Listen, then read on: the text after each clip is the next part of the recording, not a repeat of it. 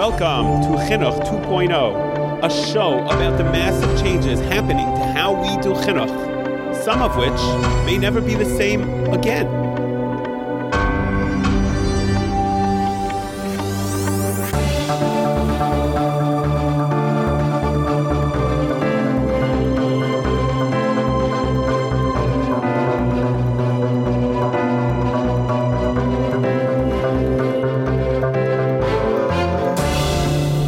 Show, I wanted to discuss a topic that's near and dear to my heart, which is how we teach Chumash to our children.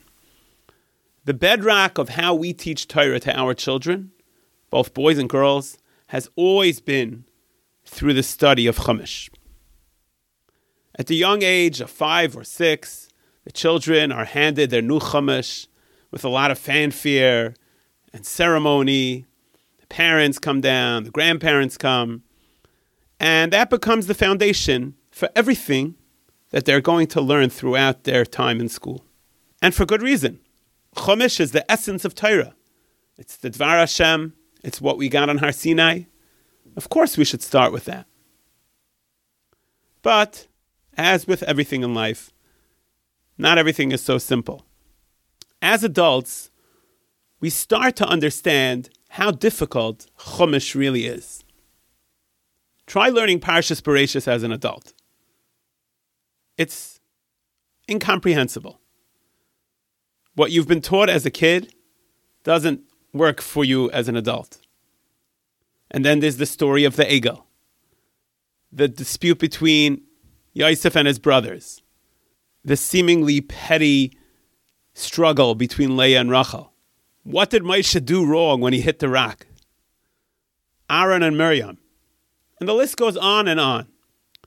Are we really teaching Chumash correctly? Or perhaps, as we will discuss, we're setting up our children with a misunderstanding that can last them throughout life. Is Chumash just a collection of short Vartluch that we like to share by the Shabbos Suda? Or is there much, much more? On this show, I invited Rabbi David Fohrman, who is very well known as a lecturer, author, and someone who spent his entire career, entire life, working on Chumash, working on the meaning, the deeper meaning behind the words of the Chumash. He has written and spoken extensively, and he has a very, very large and committed following. He runs a site called Aleph Beta, and we'll talk a little bit about what's on the site. You can join the site and really read a lot of the articles and watch his videos, where they do a great job at bringing in a very deep and true understanding of what's really going on in the Psukim, in the Chumash. And we talked a lot about his philosophy of what's the best way to study Chumash as adults, and how we can do a much, much better job in our schools of teaching Chumash to our children. And on his site, you can find there's an entire curriculum for teachers and educators on how they could take his materials and teach it in the classroom. And there's a lot to be said over here for us as parents and for the Rebbeim and teachers. There's so much in the Chumash that we're not giving over to our children. And the essence of Yiddishkeit really comes down to what our relationship is with learning Chumash. And as Rabbi Fohrman says in our conversation, he says, people find meaning through different ways. Some people find meaning in their Yiddishkeit through a relationship with a tzaddik. Some people find meaning in Yiddishkeit through tefillah. And a lot of people could and should get meaning in their Yiddishkeit through the study of Chumash. Just learning Chumash the proper way can really give you a whole new appreciation for Yiddishkeit, for our religion, and connect us to Torah in a much deeper way. So in this conversation, you're going to hear a lot of that coming through, his passion for what he does, and I hope you'll take away a new appreciation of how we should learn Chumash and how we should be teaching Chumash to our children. And even if you're not in a position of chinuch and you're not teaching, you should still, for yourself, every person for themselves should get a much deeper appreciation for Chumash and how to study it properly. And this goes for both men and women. We hope that this will affect both our lives and our relationship to the Torah, to learning Torah, and also in the way we give it over to our children. let's go to our discussion, our conversation with Rabbi Foreman. Welcome, Rabbi Foreman. Hey, it's good to be here. Nice to see you, Aaron. So I was recommended to have you on the show because you, as a lifelong educator, someone who's teaching thousands of people all over the world through your videos and your articles, your lectures, your books on Chumash and Medrash. We wanted to speak about the topic of teaching Chumash, how to teach Chumash properly, and how we could do it differently than it's being done. Okay. So just could you share with our audience a little bit of how you got into this and why you made this your passion? Sure. The story goes back for a while. I guess the beginnings of the story kind of take me back to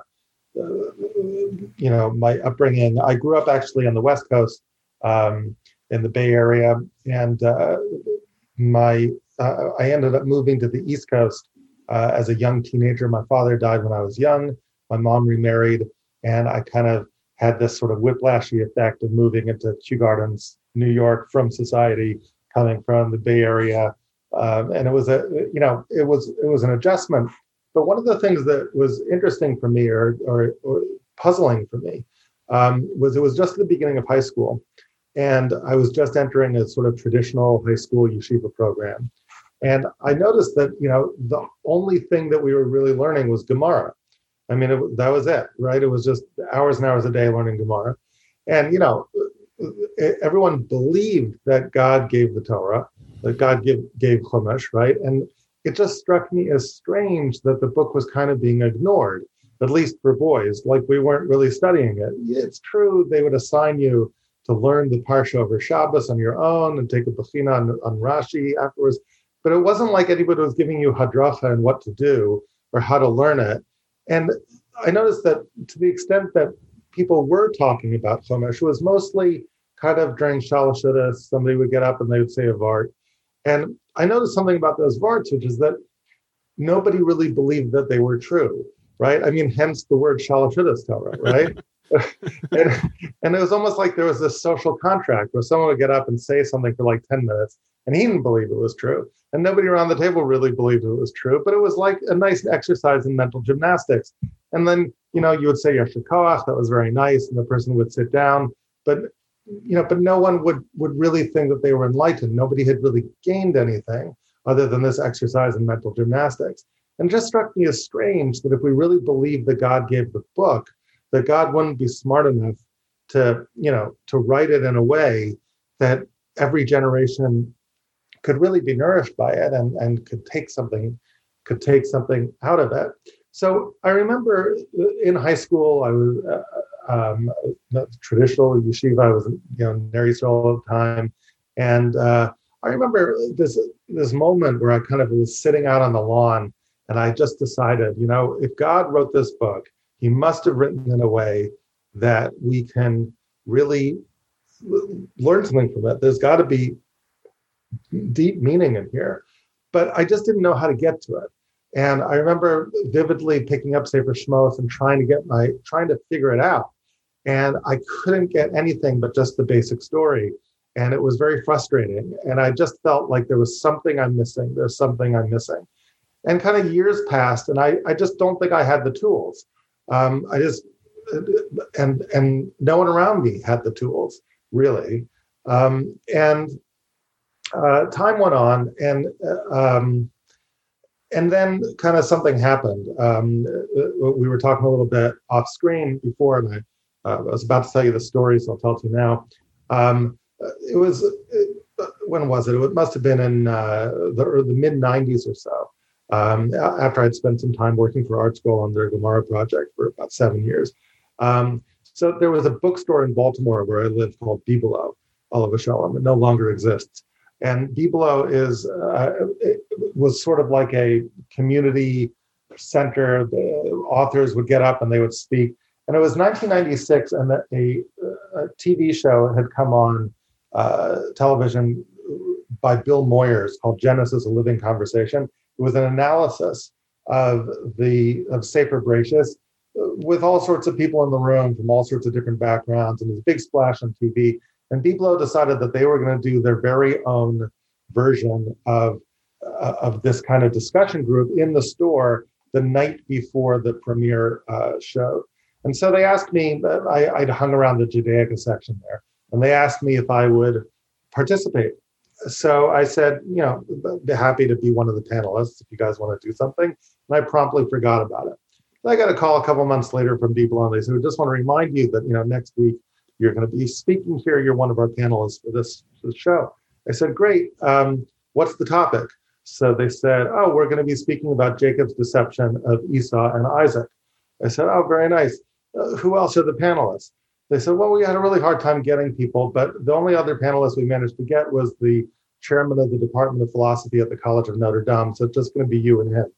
So that's when I realized, okay, nothing in yeshiva has prepared me for this, right? I'm going to be the sacrificial rabbi, dealing with this story that fomented probably ages of anti-Semitism over the centuries, and over a hostile audience. What am I going to do? So it kind of forced me into figuring out, how do you teach something like that to an audience that doesn't share any of the assumptions that you and I would share? You can't just say, well, Esav was a really bad guy. It says in the Medrash, he was Oved Avodah Zarah, Shvichus Dam, Gilui Arayos, all in one day. So, he was bad and he got what came to him. Right. Where is that in the text? How is it that you understand it? And it kind of forced me into trying to figure out an approach to the story based on Pshat alone. In other words, just looking at the Pshat carefully, just really carefully, just reading the words. What do you see in the words? And that was kind of the beginning of a journey for me. It launched me on a journey of, and getting to your point about, ways that we can learn Chumash in new kinds of ways. This would be the number one thing I would say, which is try this, right? In other words, oftentimes, I've come to later call this the lullaby effect. When you and I think about Chumash, one of the problems that we and many mechanchim have is a paradoxical problem, and it's that we actually know the stories too well, right? You think it's great, you know the story really well, right? But the problem with knowing the story too well is that you think you've seen everything, right? You fail to be surprised by the story. You fail to be surprised by the questions, which are right there in the story waiting to be asked, right? So, for example, if you're reading the story of, that Yaakov and Esav story, right? So, there's questions in that story. For example, here's Yaakov. He's deceiving his father, right? And if you actually read through the story, I'll just go. So wait, before we get to that, I want to get into specific examples, but yep. This is a great introduction. So now leading into the main topic of the discussion is teaching Chumash in schools. So right, that's usually the first thing that children are taught. They come into school, the first thing they're in the pre-1A or for primary, first grade, they start learning Chumash. Like the way it's being taught today is, just read the words, whatever the Rebbe teaches, whatever the Morah teaches, and like you said, it gets baked into them from a young age, and they don't learn to challenge it because they're so young and they're so impressionable, and then it stays with them for life. So let's try to go through the stages of what should be done at that young age differently than what we're doing now, or what would be a better way of teaching Chumash? Yeah, I mean, the part of the issues I think that we really struggle with also coming out of young ages is that I think Rebbeim and Moros are doing whatever they can to try to make Chumash exciting, right? And part of the problem is that I think they think that in order to make Chumash exciting, the Chumash itself is too dry. I think this is what they worry about, right? So how am I going to get a kid in the year 2021, where I'm competing with YouTube, I'm competing with whatever else, how am I going to liven up my classroom to make it really exciting? So I think what will happen is that teachers will turn to Medrash at a very young age. The Medrash is exciting. If I can talk about living for thousands of years and clinging on to the sides of the of the Teva. Teva. That's a pretty vivid image, right? Right. If I can talk about the long arm of the daughter of Paro, this incredible miracle, right? And I can assign an arts and crafts project where kids can like create this really long arm out of paper mache and they can bring it home. Then I have the Fantastic Four, from the comic books in real life. It's amazing. Stretchy man, right? The problem with this is that there's long-term problems with doing this, right? Right. Because what happens is like a kid is not taught to understand that there's any difference between drash and pshat, right? And that becomes problematic because, first of all, drash says some really wild things. I mean, that might be fine when I'm kindergarten to hear about the long arm of the daughter in Paro. But, as I'm an adult and I'm 18 and I'm 19 and I'm 20 and I'm starting to think about that, and I go back to remember what my Mora said and I start reading the text and I can't find that part about her arm stretching. But I could have sworn it was there because that's how I learned the story. Where is it? I had a few other examples that like everybody, if you ask the average person in the street, they'll say, "Oh, it's for sure in the Torah." Like the story of the Malach switching the poison with Pesuel and Eliezer. It's there. It's got to be there. It's so baked in. And the story of the Jews when they went out of Mitzrayim, they took out the dough and it baked in the sun. Also, like the people think that this is a pasuk and it's not there. Yeah, I mean, if you think about even why Avram was chosen, ask your average kid, why was Avram chosen? What will they tell you? Because he was thrown into the fire, yeah.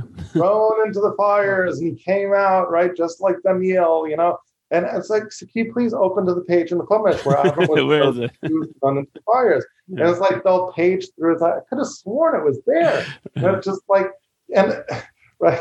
And so you have this problem, this crisis of faith, where kids will get to, if they ever, God forbid, go to a secular college and get exposed to a Bible course, and they're completely unprepared to deal with it. And even in teaching their own kids and even their own learning, just hearing about these fantastic stories, and then think to themselves, well, 1 second, hold on.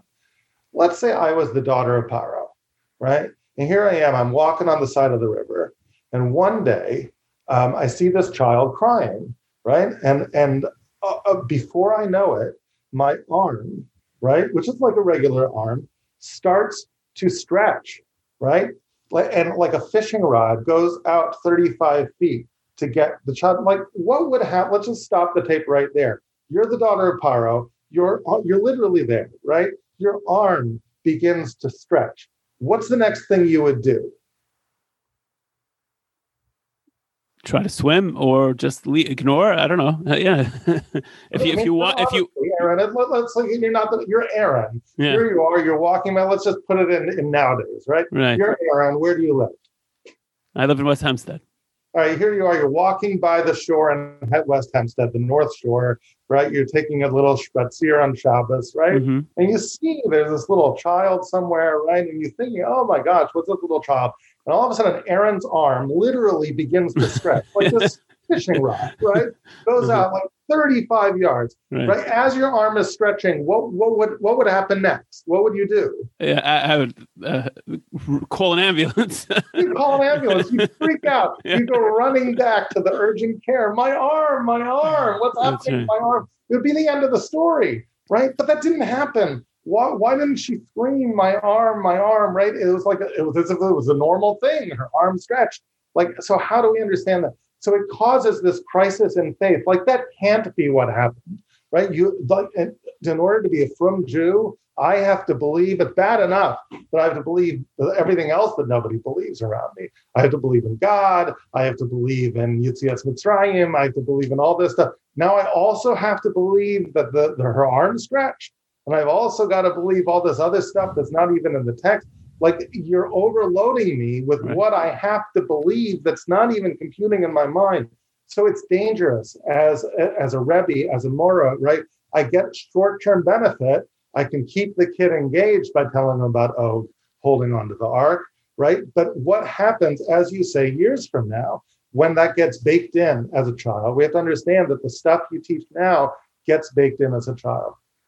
So what I would suggest is kind of two things here. The first thing I would suggest is that if you're going to teach Medrash, even from a young age, right, there's a way to teach it and a way not to teach it. The way not to teach it is to teach it as if it's Pshat, right? As if Medrash and Pshat are the same thing. We all know that there's different levels of learning Torah, but we don't often communicate that properly to our kids. We just homogenize it. It's like you're reading the little Medrash says and you're reading the Chumash, and there's no difference between the two, and we just tell it as one seamless story. That's a bad idea, to give a mushal from air traffic control, right? If I have a lot of planes over Kennedy Airport, one of the things I'm playing with is that they're at different altitudes, right? There's different levels of planes. If I don't realize that, and everybody's at the same altitude, I could get a lot of crashes, right? You have to make sure you understand there's planes flying at different altitudes. If they're flying at different altitudes, things work. So the first thing to communicate to kids just from the get-go is just that there are different levels of Havana in Torah, right? The idea of Pshat, Remez, Sod, and Drash is something you can teach a little kid, that there's just different levels. Use the aircraft analogy, use some sort of analogy between levels, but help them understand that learning Torah isn't just one thing. There's different levels that don't contradict each other, even though they may be different, right? Different levels of depth, right? And you can use different mashalim to help them understand it. One other mashal, which I like to use with Medrash, is that of playing a piano. I mentioned to you off screen, I have a child here who's practicing piano in the background, right? So one of the things you learn early on when you're playing piano is that if you play with two hands, the right hand and the left hand don't do the same thing, right? So the right hand typically carries the melody. The left hand typically carries the harmony. Now, Aaron, if I'm playing Old MacDonald Had a Farm and I'm playing it only on the right hand, what does it sound like? It sounds like Old MacDonald Had a Farm, right? Mm-hmm. But now, what if I play it only on the left hand? The only thing you're hearing is Old MacDonald Had a Farm, but only on the left hand, not the right hand. What does it sound like? You won't be able to make it out. You won't even be able to make it out. It sounds like nonsense. Right. The Pshat is the right hand. Drash is the left hand, right? If I just play Drash without listening to Pshat, without hearing what Pshat is saying, I just listen to the Drash, the story, the daughter of Pharaoh and her long arm, the story of Og holding onto the ark, all these stories, they sound crazy. They don't even make any sense. They sound wild and fantastical. It's not even a story, right? But if you read them together and you're able to understand that there's two different things that are coming together, so two different levels that come together create a sense of depth, create a sense of richness. You listen to Old MacDonald Had a Farm on the right and left hands, it really sounds like Old MacDonald Had a Farm, but richer than just the right hand. There's a sense of depth, right? Mm-hmm. And that's what Medrash can do. Medrash can lend depth. I'll just give you a really quick example of, take the daughter of Paro. We can talk about it just to what that might mean. Let's talk about Pshat for a moment, just the right hand.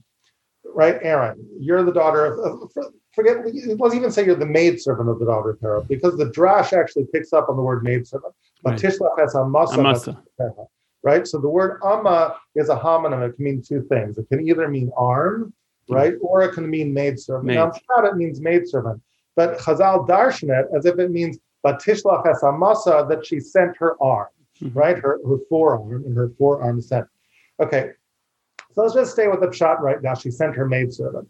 Aaron, you're the maidservant. I want you to play maidservant. And by the way, this is a good tool that Rebbeim and Morris can do, right? Which is just like to put yourself in the shoes of the person to really understand what's going on in their head a moment. So, right, just take that maidservant. Imagine you, Aaron, are the maidservant. I'll play daughter of Pharaoh, and you play maidservant, and we'll just play this out for a moment. So here I am. I'm walking by the Nile. I think it would be nice to go for a swim, right? I'm the daughter of Paro. I grow up in pleasure and in luxury and everything else. And here I am. I'm swimming by the Nile. And of course, there's this little inconvenient decree of my father who has everyone drowning children in the Nile, right? And I'm walking there, and my swim is interrupted by the cries of a child. Right, I hear the cries of a child coming from afar, and I don't know exactly what's going on, but I'm curious. So, and I begin to suspect that it's a Jewish child, right? And as the text says, "Vatachmol alav," right? She has compassion on the child. But she also understands it's a Jewish child, right? I mean, that's kind of complicated, right? Now, Aaron, you're a maidservant. You're my maidservant. Who pays your salary?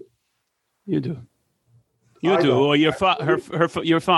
My father. That's a critical difference, right? Yeah. My father pays your salary. Yes. Right. So give me your job description. What do you think your job description is if you're a handmaiden of the daughter of Pharaoh? What's your mission? To make sure she behaves and follows the rules. That's right. I got to make sure she behaves. I got to make sure she follows the rules, keep her out of trouble.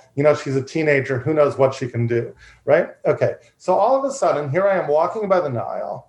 And now it's not easy, you think, for the populace to be throwing babies in the Nile. It's a national security concern. These Jews, the population explosion, we have to do anything we can. But they're doing it because the crown says you have to do it. Along comes my daughter, right, and decides that she has compassion on this little child. And she wants to go be the hero. And she wants to go save the child. So she sends you, Aaron, and says, you go and fetch that child, right? What would you say? Tell me what you would tell me.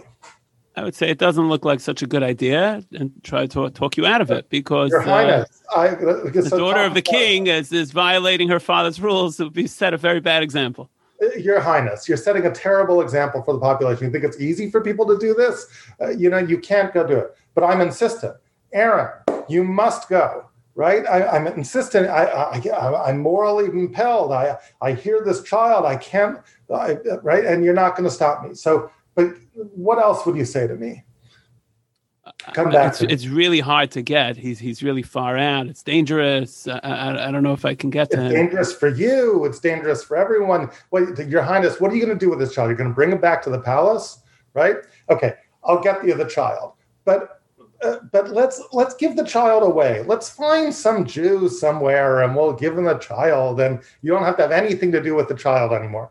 No, Aaron, I heard the cries of the child. I'm morally obliged to personally mother this child. I must mother this child. You're tearing your hair out, right? You say, Your Highness, you can't. You're going to go back to Hitler, back in the palace, the king himself, and you're going to come with this Jewish child. Your Highness, if you're going to take the child, do me a favor, bring him back to the palace, but don't tell anyone that he's Jewish. You're adopting an Egyptian child, raise him as Egyptian the whole time, never tell him anything. No, Aaron, he's a Jewish child. I must tell him the truth at some point about his lineage. And you see, she does, because Vayetzel Echav, he understands it's his brothers. Who told him that? The only mother he ever knows is Bas Paro. She must have told him at some point. This is the vision she actually has. And it's a vision that seems impossible, right? Okay, now let's go back to that moment that she sends the maidservant. What did she do? She can't have sent her hand, right? She'd be running back to screaming to the king, right? She sent her maidservant. So what are Chazal making my life so hard for by telling me, no, she sent her hand? It's harmony. It's harmony. Chazal saw a problem in Pshat. The problem they saw in Pshat is the discussion you and I are having. It can never happen. She can't succeed. What she's trying to do, she can't do, right? Everybody's got limits. Right? If you are the daughter of power, if I'm a rabbi, you're a rabbi, right? You got limits. Let's say you like disco dancing. All right, so you'll do it in your home. You're not going to go to a discotheque. You're a rabbi. There's things you can't do, right? You're the daughter of Paro. There's things you can't do. You can't just go. In other words, if I asked you, is that child in your reach? No. In every way but the physical, that child's out of your reach. There's something called your arm's reach. Right? What your arm can actually reach. That child is out. Sure, physically, the child's in your reach. All you got to do, she's 30 yards away, just send the maidservant, you can get the child. But in every way but the physical, what you want to do with that child, you can't do. Your social construct doesn't allow you to do it. But the minute she sent that maidservant, Batishlach es Amasa, Chazal are telling you she was reaching for something completely beyond her reach. And what happened? She got it. She actually succeeded in bringing this child back and raising him, and her dream came true. Even though it's impossible, there's no way she can actually do that. She reached for something entirely beyond her reach, and Chazal tell you her arm stretch. That in effect, when she was sending her maidservant, it was like her arm was stretching. That's why the Torah uses that word for maidservant, not shivcha, right? But amma, because there's that double entendre, there's that little hint of harmony coming to tell you that there's more than meets the eye when she's sending that maidservant. It's as if her arm is stretching. And Chazal are telling you that sometimes in life, you actually can be a crazy person. You can actually try to achieve something that you have no business achieving because there's no way you could ever achieve it, right? But you can try stretching your arm, and if it's good, and if it's noble, and if it's right, HaKadosh Baruch Hu can help you. And before you know it, your arm is stretched, right? And you've actually reached for something beyond your reach. Something like that is going on in Medrash, right? And that's something which, believe it or not, you can communicate to kids. You can even communicate to first graders. You can even communicate to second or third graders. You just got to do it slowly. You got to bring them into the story. And the excitement, I think, comes for Rebbes and Moros who are looking at how do I get kids excited. It's not that you're exciting them with special effects, so to speak, right? If you're a movie maker and you rely on special effects, right, that is never going to be able to really make you a good movie, right? Because special effects without a story is not really a movie. But ask yourself, what are Chazal telling me in the harmony that contributes to the story, that makes the story more powerful and more compelling? Mm-hmm. And now ask yourself, and then just separate it out. Just play the right hand and say, what are the issues in the right hand, in the pshat, that Chazal are finding problematic? Help me dramatize those issues to kids. How do I make the kid bothered by that issue? I can play this game with him. I can call on Beryl, right? And I can say, Beryl, you're the maidservant, right? Play this out with me. And I can call on little Dvori in the corner and say, Dvori, you be Bas Paro, and have that discussion, right? And I can dramatize the problem that Chazal are seeing in Pshat, right? And make the kids struggle with that. And like, what would you say? What would you say? And play it out, and then begin to bring in the drash. Ask them how they see it, and they begin to discover, right, something amazing, and they get a newfound respect for Chazal as well. So instead of thinking Chazal are sort of crazy, and when I'm 18 or 19 years old, I have a crisis of faith because I didn't understand the difference between Pshat and Drash, I begin to see, maybe Chazal were sophisticated, right? Maybe they were beginning to see something more there. And I would just say it's an approach that has fallen out of vogue, but it's a very, very basic approach that goes back generations in our tradition, right? If you go back, everybody, all the Sfarim that you read on Chazal, right, except for modern ones, like the Medrash says, really took this approach, right? I mean, read the Rambam. The Rambam specifically says this over and over again. He says it in his introduction to Mishnah. He says it in the Yad. He says it in the Morah, right? This is how you're supposed to interpret Chazal. Read it in the Rav Avram ben Rambam. Read it in Ramchal, in his Maimer Haggadot. Read it in the Marsha. Every Marsha on the back of the page, right, is seeing there as some sort of metaphorical read, right, that is going on. Read it in Gur Aryeh. Read it in Maral, right? But we've gotten away from it. And if we get back to it, it's actually getting back to something ancient, but something which in our modern times we've kind of lost sight of. So that's, I think, one important tool that I think is helpful for folks. Okay, interesting. So I could see this being a very revolutionary approach, but like you said, in today's times, people are not used to that. So if let's say a fourth or fifth grader, I imagine, would come home on the Parashat Shmos and say over by the Shabbos table, my Rebbe said that Bas Para's hand didn't really stretch out; it really stayed the same size. And the father goes smack him across the face. How do you say that? Chazal says her hand grew long. So this could be very controversial. And people will call up the principal screaming, what kind of Rebbe did you hire here? Right.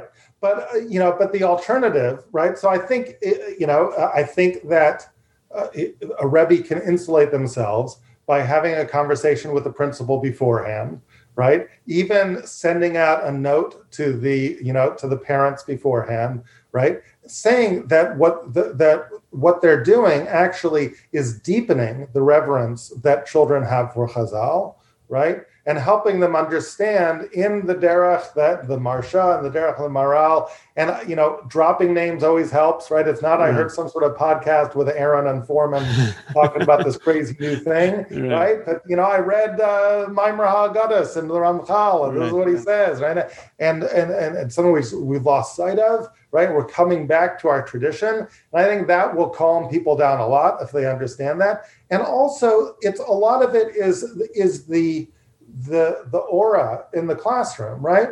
In other words, the way non-verbally and verbally the Rebbe or the Mora is relating to Chazal is reverential, right? I treat Chazal as reverential, but the reverence is I'm trying to help the class discern the nuggets of what there is in there. I'm trying to help them understand the depth of Drash rather than simply, as the Rambam says in the introduction to the the Rambam even says it. The Rambam says Chazal said secret things, they said important things, right? But unsophisticated, they said it in a way that unsophisticated people, uneducated people will take it as fairy tales, right? So we have a choice. Do we want to be the uneducated people who take it as fairy tales, or do we want to really take it seriously and see what Chazal are saying? But I think that if you convey it with a reverence for Chazal, and that kids over time are coming and saying, wow, I when I grow up, I want to be a Talmud.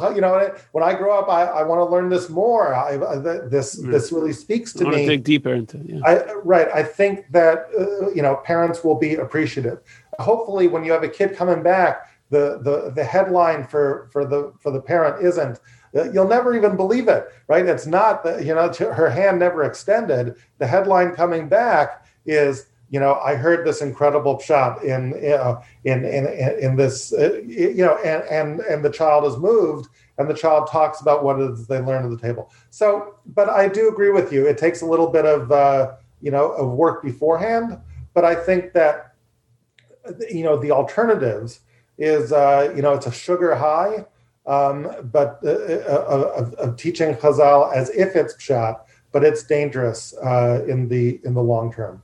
Okay, good. Yes, I wanted to focus on one other issue that I see with the teaching of Chumash, and this is especially true in the older grades, especially in girls' high schools, where like the Mefarshim on Chumash somehow take over the whole subject of Chumash, and I see my daughter struggling to read Rambans or Hachayims, Klayakars, and it's somehow like the Chumash gets like it's another commentary on the page as opposed to being the main story. Is that something that I see as something that's not being done properly? What do you have to say about that? Yeah, I agree with that. I think it's true. I think that there is a place for learning the Farshim, right? But and it's important, and it's an important skill, but it's not the be all and end all. And it's almost like we should relabel our Chumash classes that it's not Chumash class, it's medieval super commentary on Chumash. So if we would call it that, right? So we say, okay, but now let's learn Chumash also, right? So you should at least have a class on learning Chumash, and then another class, a more sophisticated class on learning medieval super commentary. But the real truth is that we're skipping, right? Because there's a certain skill that we're not teaching our kids. And what the skill we're not teaching them is to do the work that the Mefarshim themselves did before they wrote their Perushim, right? Whenever you write a commentary on a work, if I'm a commentator, whether I'm the Sforno or whether I'm the Ramban or the Beis Halevi or the Klei Yakar or the whatever I am, the nature of a commentator is that who am I writing to? I'm writing to a reader of work X, right? And I am advancing a commentary on work X, but the assumption is that you have read work X and thought about it, and now you're prepared to read my commentary on it. What we miss is the beginning part, right? We miss letting our kids learn work X and really thinking about it in preparation for learning the commentary. I mean, the Chumash itself, that's what you mean. Meaning Chumash itself, right? And that drains all the fun out of reading the commentary. If I haven't really, really read the Psukim of Parshas Kedoshim, and now I'm reading the Ramban, and I haven't sat and just learned Pashup Shah, in a serious kind of way and really thought about it, I'm not prepared to read the Ramban, right? I'm just not prepared for it. It's basic reading comprehension, right? Before I get into commentaries, I have to do basic reading comprehension on the text that I'm commenting on. If I haven't done that, I'm never going to appreciate the commentary, and I've completely skipped over my own work, right? Every time you're having whenever you think about reading, whenever you think about reading anything, any book, much less the Ramban or Sforno or Chumash, but any book that you're reading, really, you're having a conversation, if you think about it, with the writer. Books are ways of having conversations with dead people who are no longer there. They've written something, and you're in conversation with them. You're listening to what they have to say, right? And you're responding. But you have to be active. You're not there just to spit back what it is they're saying. You've got to really kind of think and work it. And if you're reading a work of commentary, you've got to come prepared for it and reading the basic text. So there's a whole slate of tools which I think we can begin bringing to our kids when they're young, in 5th and 6th grade, certainly in high school, to help them with this basic reading comprehension. It's just basic tools of how to read Pshat to put them in a position where Rashi now makes sense, where the Ramban now makes sense, where the Sforno makes sense. Aaron, we could do another podcast on just what are those tools, but I'll just name one or two of them real fast, right? Take it apart and put it back together again. By the way, all these tools you learned on Sesame Street, they're mamish simple tools. They're things that every little kindergartner, everything you needed to know, you learned in the kindergarten. Think about a toy. I give a kid a toy. What are they going to do, right? After they finish playing with the toy, they're going to take apart the toy. They're going to see what makes it work. And then they're going to try to put the toy back together again to see if they can put it back together again. That's what we do when we explore. That's what we do when we discover. We take things apart, we put it back together again. Before you learn Mefarshim, have kids learn a parak of Chumash, right? Have them read it through, then take the time necessary, English, Hebrew both, translate it, figure it out. But then instead of just reading the words, have them take apart the parak. Mamash, just outline it, right? If you could just outline this parak, if you could break it apart into its main ideas, right? How many parts would you break it into? And where would you put the breaks? Show me where your breaks are. Give that break the kids up into Chavrusa, have Shmerel and Beryl do it, right? Have Devora and Shprinza do it, right? And then we'll compare and let's see, where did you break up? And then defend your thesis. Why did you break the text up over there? Why did you break up the text over there? What do you think really is the best way to break up that text, right? Mm-hmm. Then as a class, we decide what we think our best way of breaking up the text is.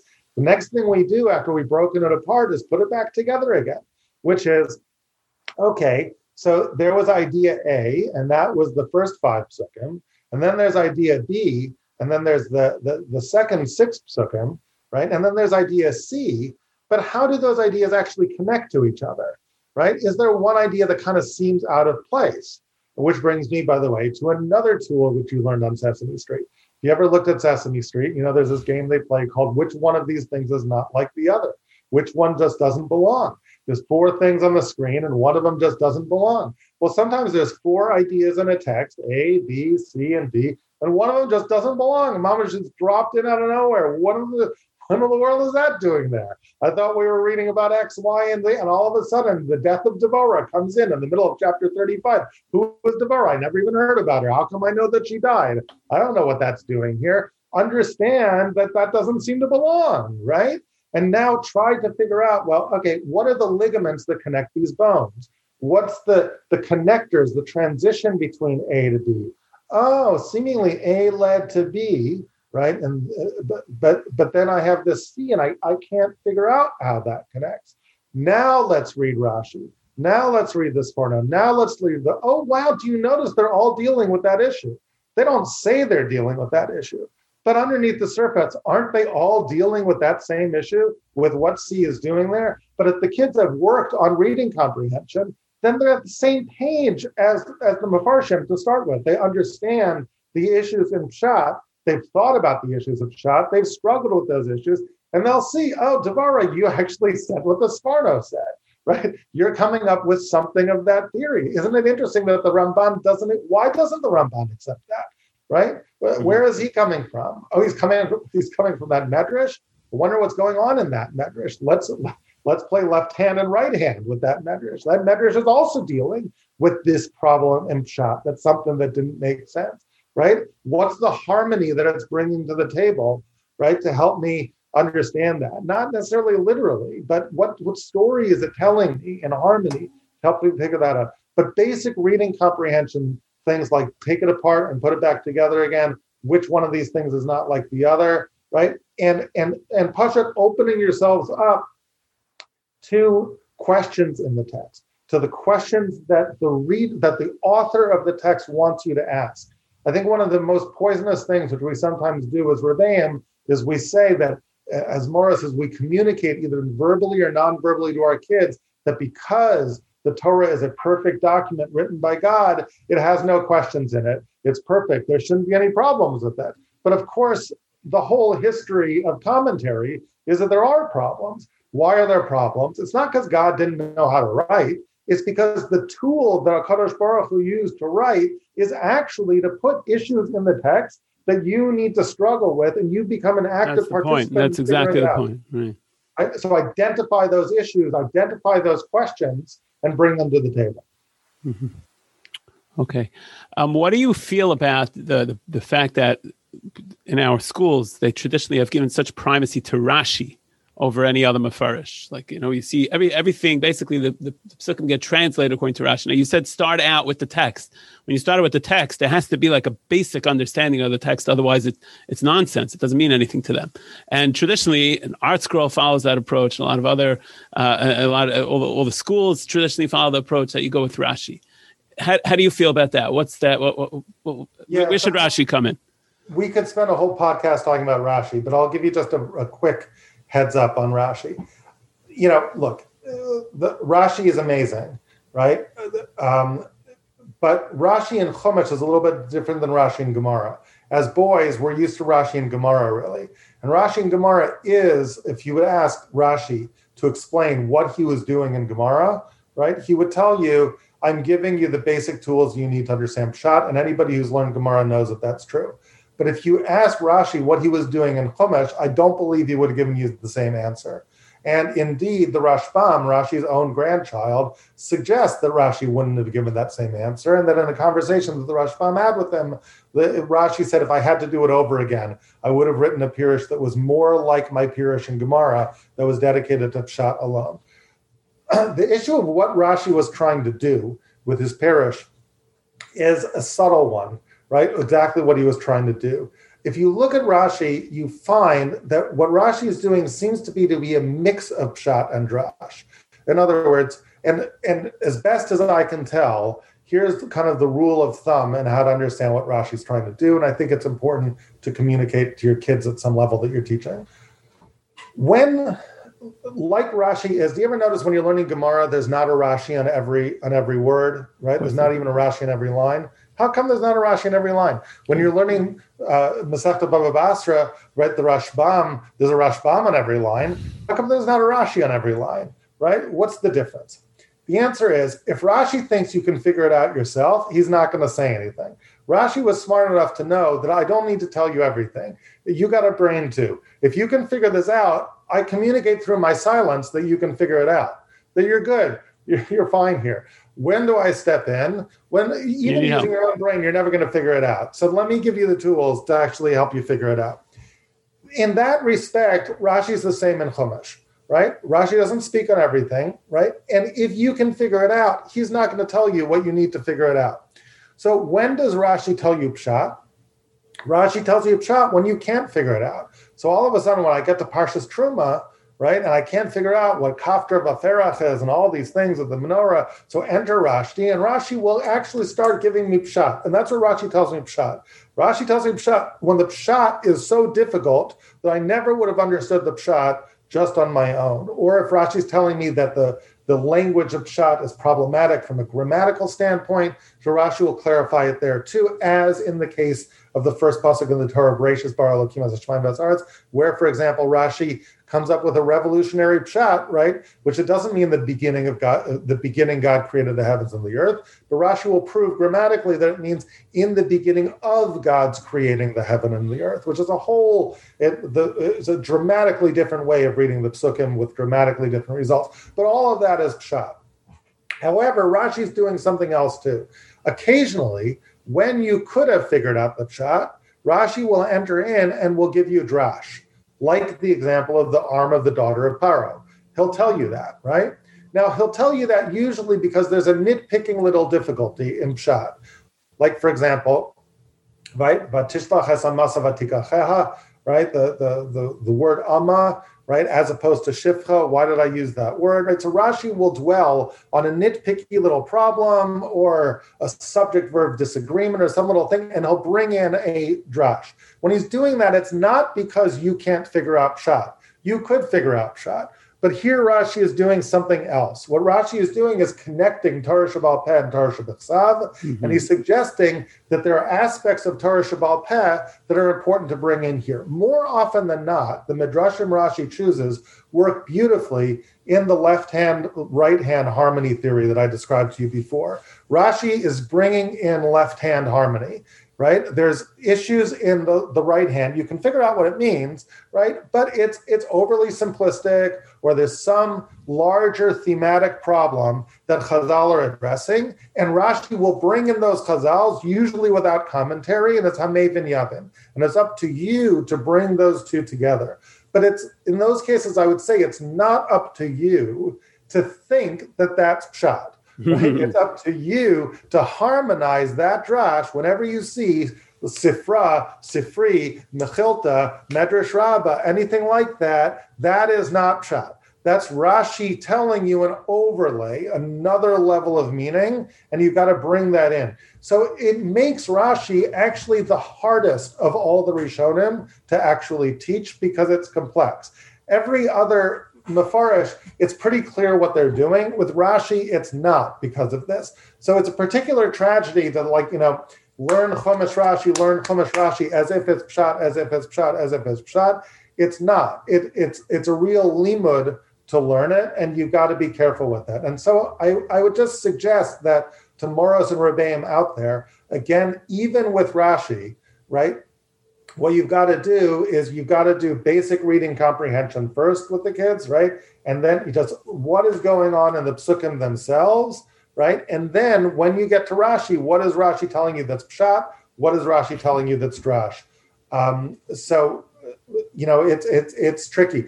But I think, personally, to translate according to Rashi, I believe is problematic. And the reason it's problematic is because Rashi wouldn't translate according to Rashi. Because Rashi didn't think he was doing pshat the whole time, right?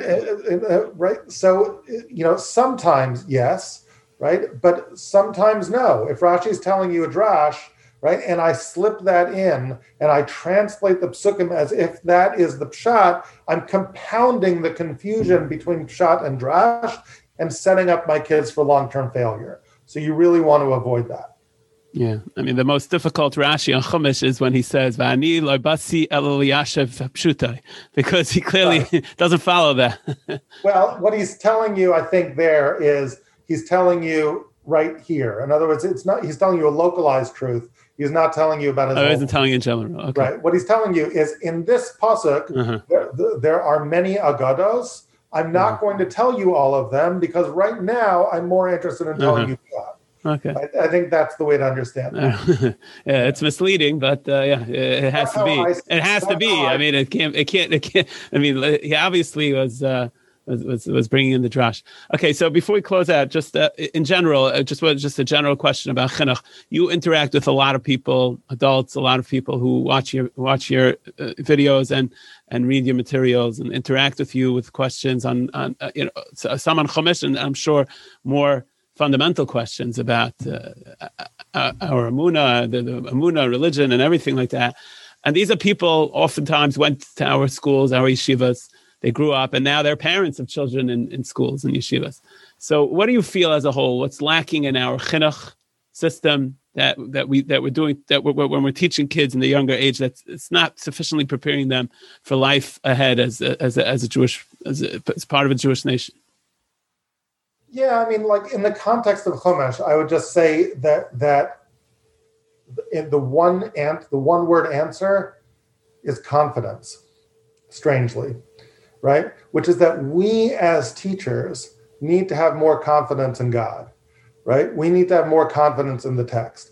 If God wrote this, God was a pretty smart cookie, right? And we don't have to be making excuses for it, right? And God wrote something which is marvelous, which is one of the deepest books that we could ever, or the deepest book that we could ever imagine.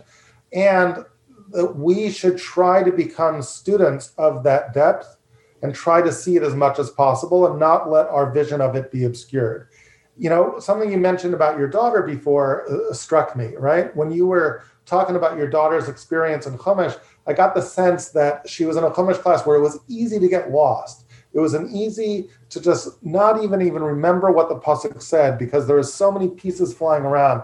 Got to remember the Sforno and how it's different than the Ramban, and the Ha'amek Davar says this, and the Gur Aryeh says that, and I have to remember it all for the test, and then I have to repeat it back, and I have to do the same thing next week.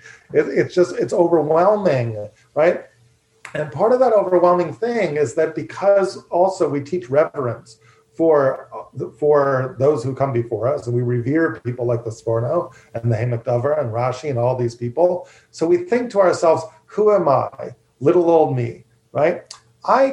What could I really understand, right? So you say, maybe I could understand a little Knech in Rashi according to the Gur Aryeh, and that could be the Chiddush that I give to the world, right? And exactly how I understand that. Maybe I could, but these guys were so much smarter than me. They knew so much more than me. If the Sforno wrote on this, and if the Ha'amek Davar wrote on this, if Rashi wrote on this, and the Ramban, who am I to even leapfrog all over them and go back to the text and try to understand what it's saying? It's a chutzpah for me to go back to the text and try to understand what it's saying. And these are our fears, right?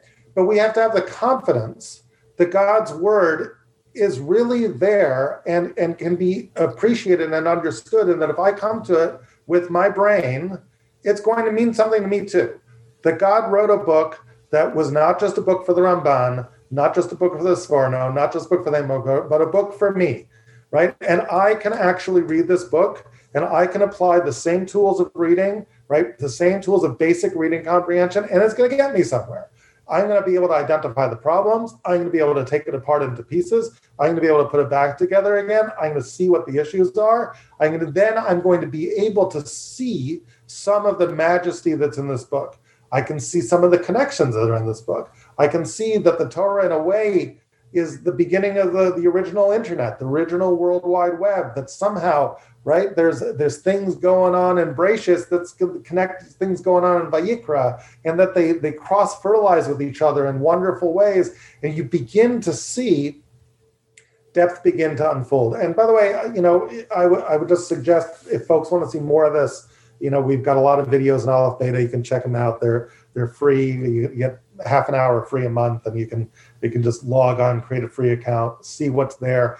But you know, maybe some of it will resonate with you. But it's stuff that you can pick up and learn how to do to some extent on your own. It's not magic. It's not a puff of orange smoke. It's just these tools in action, right? It's the kind of things that I'm talking about.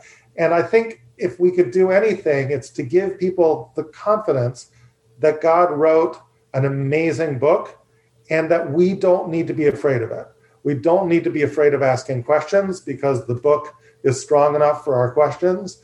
We don't need to be afraid of noticing problems. The book is strong enough to deal with it. And not only strong enough, but those problems and issues were intentionally put in the book as windows that if you begin to open them and you see there's a problem here, there's a problem there, there's a problem there, there's a problem there, you can connect the dots between those problems, and suddenly a new layer of meaning begins to open up in the book. It's a book with layers of meaning. And I think if we have that confidence and we can communicate that confidence to those we teach, we serve them well, right? We build up God, we build up Chumash, and we build up the mafarshim, right? Because they're doing stuff that makes sense to us. We see where they're starting. It's not just magic and smoke and mirrors. So, right, getting back to the foundations in the text and having the confidence that the text is up to it, I think is really important. And do you think that this will have an impact on religious commitment throughout life? I do. I don't know how much time you have, but I had there was a. I'm sure you have a lot to say. No, I have a lot to say on that, but I'll just close out with a story. I was in a salad store once, and near where I live in Woodmere, and a guy came up to me. It was just me and him in the store, and he said, I daven at the shul across the street. There's this guy who sits down next to me, and he's got a black hat, and he sends his kids to yeshiva the same way anybody else does. But I've been talking to him, and he's totally empty inside. He doesn't believe in God. He doesn't believe in anything. He's hardly even Shomer Shabbos. He doesn't want to divorce his wife. He loves his wife. He loves his kids. He keeps up appearances, but there's nothing more. What would you tell such a guy? He says to me. So I look at the guy and I say, don't know if it's like asking for a friend and it's this guy. If it's himself. Right? Or is it really the guy next door? And I'm thinking how many guys are there in shul that are like this, that we just don't even know about? How many guys are almost like this? They're just holding on with their fingernails like Og to the ark, right? That are somehow trying not to get wiped out in the Mabul. And to me, I think a solution, everybody has their own solution. Some people's solution is cholent, mishmar and getting together in food. Some people's solution is song. Some people's solution is chasidus. My solution is chumash, right? Just like Pashat Shat and chumash is a solution.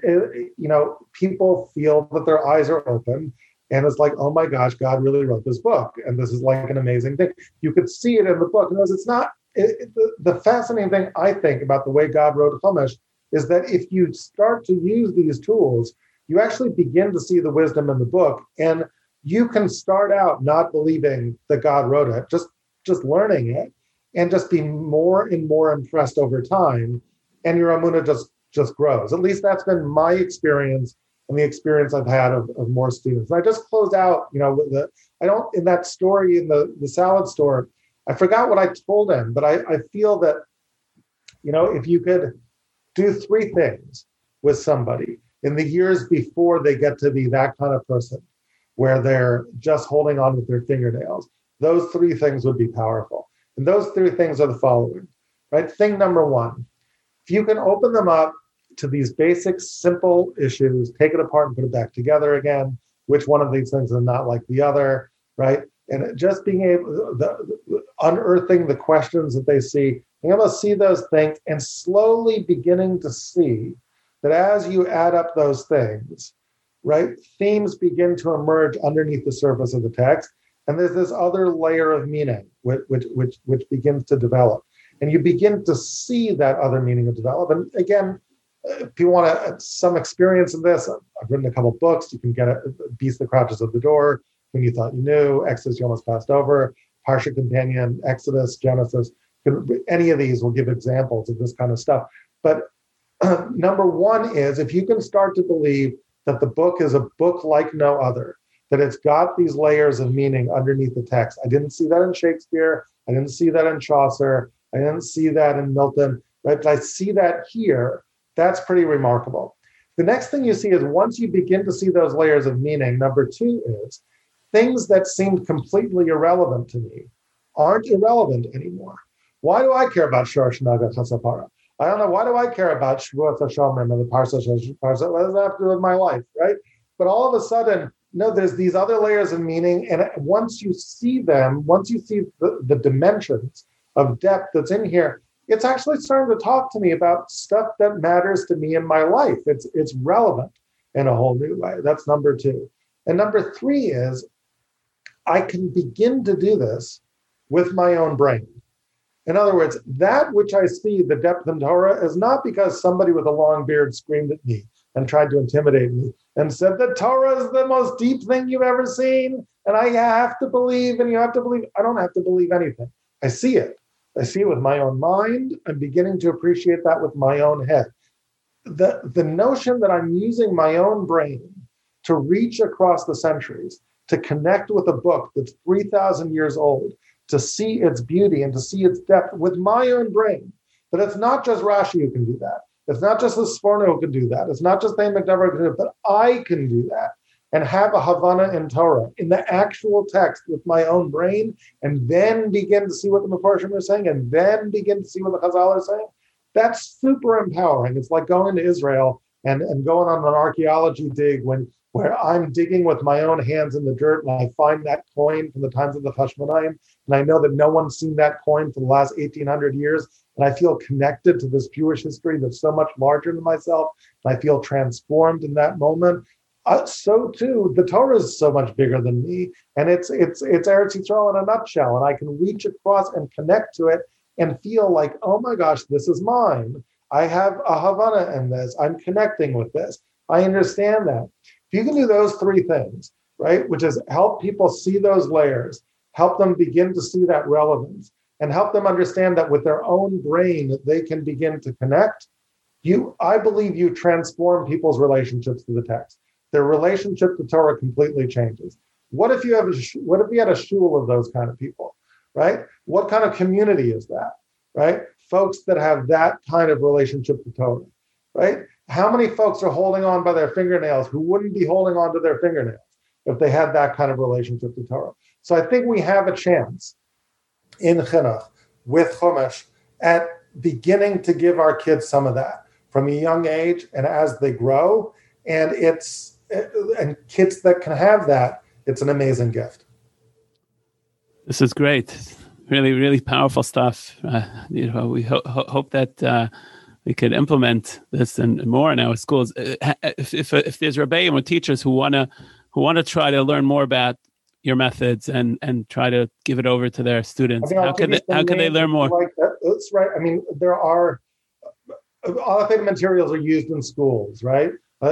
People show the videos, and it looks like a nice little cartoon. It looks like something that kids will like, and they do, right?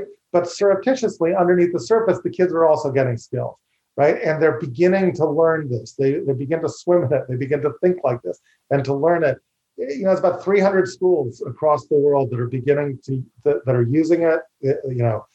There's teachers that are teaching it. Sori Teitelbaum, Mrs. Teitelbaum is a great resource. I don't know if I have permission to put her name out on there, but I'll put her name out there at the risk of. She's the Rebbitzin Emeritus of Young Israel of Lauren Cedarhurst. She's a master teacher. She's been teaching Chumash, actually using these videos. She's been teaching an honors Chumash class for a number of years. And in high school? High school, honors 12th grade Chumash, and the girls who've been in it have been, she claims that it actually raises their SAT scores. Measure. Wow.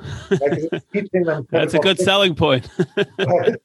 So, but it also transforms their relationship to Chumash. The kids, they're very blown away by it. Yoni Fine, out in Hollywood, Florida, the principal there, 650 kids in Hollywood, right, has been using it extensively. Others, I just don't know all the names, but if you're interested, people can email me. And these are all the things that we've been speaking about. All the incorporate all the methods of stuff, and it's there.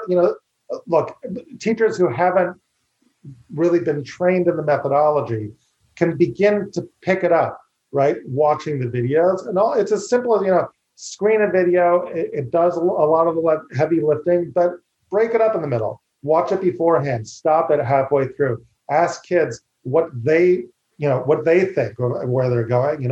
If I give an answer in a video, you can disagree. Have them. It's not Torah Sinai. Have an open season. Have the kids look at the evidence and come to their own conclusions. It can be a very, very powerful tool. And those who would like are free to email us, and we can do our best to connect them with teachers that can, serve a little bit as big brothers and big sisters that have tried it. You can reach me at info@aleph-beta.org, info@aleph-beta.org. Aleph Beta is hard to we'll put it in the show notes so everybody can get it. Put it in the show notes and people can look it up. Thank you very much, Rabbi Foreman. This is great. Okay, Aaron, great meeting you. Great talking with you. And we'll do it again sometime. You've been listening to Chinuch 2.0, a show exploring the changes happening to how we do Chinuch. Chinuch 2.0 is hosted and produced by me, Aaron Parnas. You can subscribe to the show on Apple or Google Podcasts or on our website, chinuchshow.com. For suggestions, comments, or guest ideas, please visit chinuchshow.com. Thanks for listening.